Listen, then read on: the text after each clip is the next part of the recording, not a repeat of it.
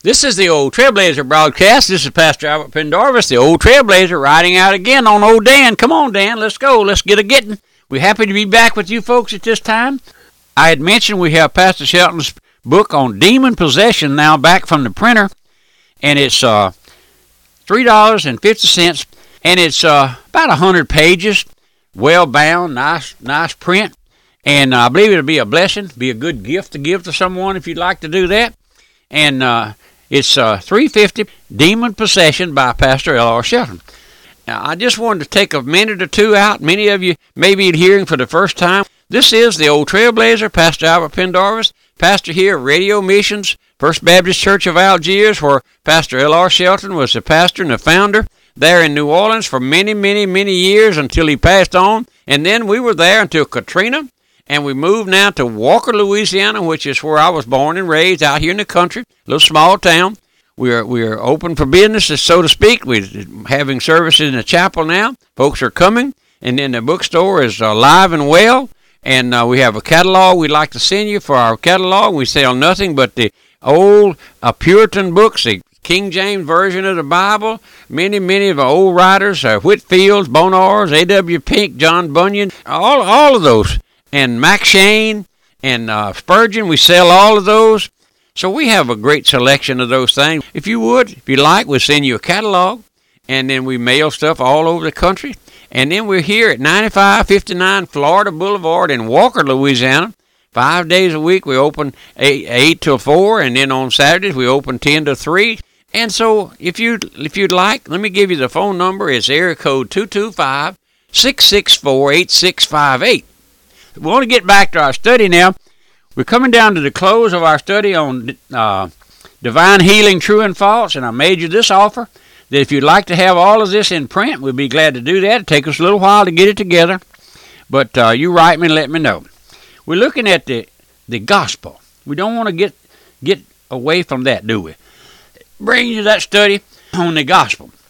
We saw in our last study, the only way for a sinner to ever get saved is by the substitutionary death of our blessed Lord. That means that Christ died on the cross, took our place, took my place, took yours if you know the Lord. Now, as we said, it means nothing to an individual who's never seen himself sinful. So I asked you, have you ever seen your sinful condition? I know that substitution is scoffed at. You don't hear it in the average church today. You don't hear it. But that's the only way God saves a sinner. Now, Satan's business is to confuse that issue. That is what he's done in so many ways now. His main way of confusing the issue of salvation is by adding to the gospel. Let's look at it like this. That's the thing we've been trying to make clear in all of these messages, that Satan has clouded the issue of salvation by trying to make you believe that divine healing, or that healing is in the atonement, and that it is a gospel and ought to be preached on equality with the salvation of a soul. Now, that's what Satan does. Man wrote me and intimated that I had called divine healing of Satan. No, I didn't say that. I said the preaching that we're hearing today, the watering down of the gospel, so-called, is of Satan. That sure it is. Now, that's what we've been trying to do, is to clear up that issue. I believe that we've cleared it up. And I know if you'd like to see and hear more about it, you write me, and I'll send you this pastor's book on that.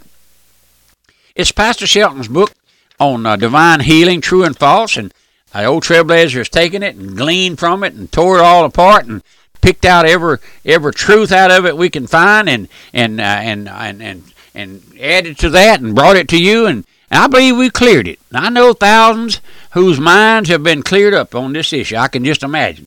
When Satan can cloud the issue by adding to the gospel, whatever it is, that individual will emphasize the thing that is added to the gospel and will fight you like a tiger to prove he's right. I have folks get so upset with me, they you can just tell by their emails and their letters that they like a bulldog jumping on a turkey. Oh, but listen, my friend, listen. They twist the scriptures and put the major emphasis on the thing that they add. Now, did you know that Satan will do it every time. He can't help it. Now, let me give you several illustrations of what I'm talking about. Would you just listen? Would you perk up your ears there, Dad? Sit up in your recliner and take note there. This might be the last message you ever heard. I once in a while comes across my heart to say, listen, this might be the last message that you ever hear. Maybe the last message that I ever bring. Did you know that you are 3 heartbeats away from eternity? You are. If your heart skips 3 beats, you'll be in eternity. I know, my friend. I've conducted funerals all over this country, and I know folks died, go out into eternity without warning. Now, let's look. Let's take first divine healing, the subject we've been talking about for all of these past studies now for the last month or two. The Bible teaches divine healing. I believe in divine healing. We practice divine healing by praying for the sick. And we've had folks healed in answer to prayer, many of them, but we've never clouded the issue by adding divine healing to the gospel. That's the sticking point with many of our folks. Divine healing is not a gospel. It's not in the gospel. The individual who adds divine healing to the gospel puts the emphasis on divine healing. I tell you that because for all of the years when I was growing up, coming up, back there when a lot of those, what I call them, divine healing processions, they come through our little town here, this area, with a long 18-wheeler with a trailer and a big sign on the back of it, on the side of it, divine healing, deliverance meeting and all of that. And they would put up a tent and folks would come from miles around and they would preach divine healing. They didn't preach the gospel. They preached healing. And then you can go on the radio or on the television almost on any given day and you'll hear folks preaching healing. They weren't preaching the gospel. No, but listen, the individual who adds divine healing to the gospel puts the emphasis on divine healing and points the sinner to divine healing, and when he does, the sinner, instead of coming to Christ, will come to divine healing. That's all he'll want to talk about. You meet him in the store, he wants to talk about his healing. You meet him on the street, he wants to talk about his healing. You meet him at the workshop, he wants to talk about his healing. But listen, my friend, he'll do it every time. Why? Because that's Satan's trick. And he may have his body healed a dozen times and stand and give testimony to the fact that God has healed him and then go to hell because he never got saved. Now, my friend, that's a terrible statement to make, isn't it?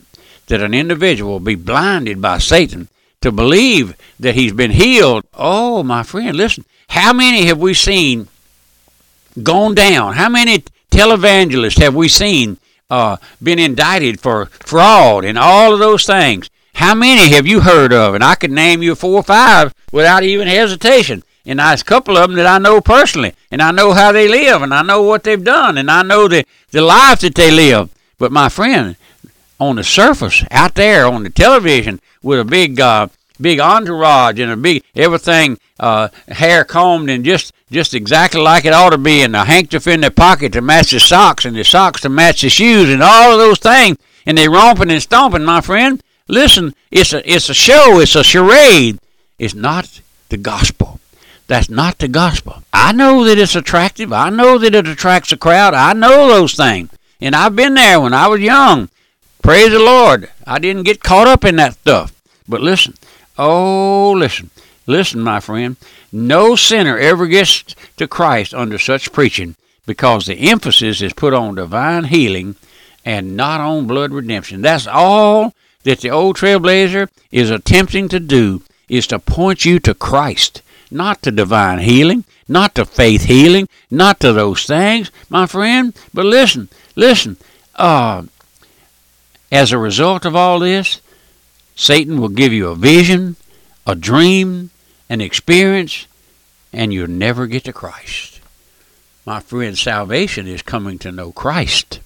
It is He. If you just took your Bible and studied it carefully and prayerfully and get away from all of the things that folks have added, the Bible, it's Christ personified in salvation. Listen, I know what I'm talking about. You don't have to take my word, but you listen to those who advocated as a part of the gospel, then you talk to those who claim to be saved under that type of preaching. They're not talking about the Lord. They're not talking about the Lord. They're talking about divine healing. They're talking about being healed. They're talking about this. They'll be talking about that. Listen, they'll turn earth, sea upside down to prove their point. Now, I know in a couple of studies back, I made mention to this fact. Maybe you didn't hear it. That's the reason I want to mention it again. I've seen those preachers on television. I've seen them in person. I've seen many of them, several of them, wearing a hearing aid. I've seen them wearing glasses. I've seen them seemingly look like they had false teeth. I wasn't sure. I wouldn't ask them. But my friend, if the Lord can heal a paralyzed leg, can he heal your eyes? Can he heal your teeth? Can he heal your ears? My friend, you listen. Let's just be common sense. Do you know what it is, just common sense?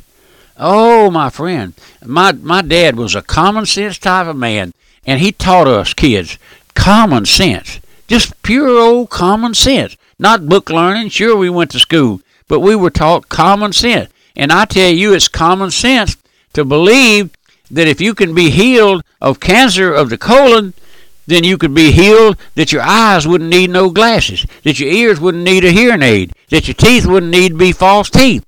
My friend, let's talk about reality. Let's look at reality, my friend. Oh, but listen, my friend, listen. They twist the scripture every way they can, and I'm clearing that way out. I'm clearing out the error, attempting to.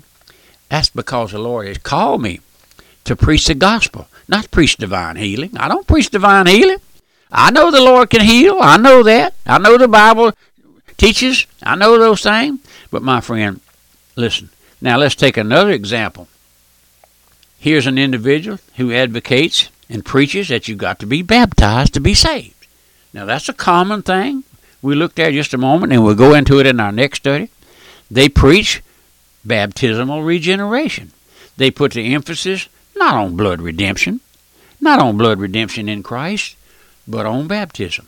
Now, is that what you have? Is that what you have? I have folks getting mad with me because I tell them you don't have to be baptized to be saved. Now, it's gracious ordinance. It's a gracious thing to be baptized. The Lord, the Lord, even himself was baptized of John the Baptist. And when he came up out of the water, the Father in heaven said, "This is my beloved Son, in whom I'm well pleased." He came up out of the baptismal water. But there's nowhere in God's Word that you have to be baptized to be saved. It's not essential to salvation. And I know folks won't have it. I know that. You may not have it. You may chomp at your bit and spit your beer. But I asked you this one simple thing. Was a thief on the cross saved? The Bible says the Lord told him, "This day you'll be in paradise with me." Well, I don't think he was baptized, was he? I don't think he was baptized. No. Did you ever think of all the Old Testament saints that were saved? Don't you think that Moses and Elijah and Elisha were saved, and all those others? I don't see no place where they were baptized. Do you? But listen, we won't get hung up on that. We'll look at it in our next study, though. But this is the Old Trailblazer. Remember, my offer to you will send you this studies on divine healing, true and false. If you'll write me and let me know that you're interested in it, we'll be glad to do that. And then ask you to pray for the Old Trailblazer. Would you do that? Remember my mailing address, the Old Trailblazer, Post Office Box 1810, Walker, Louisiana 70785, and my website, radiomissions.org. Goodbye.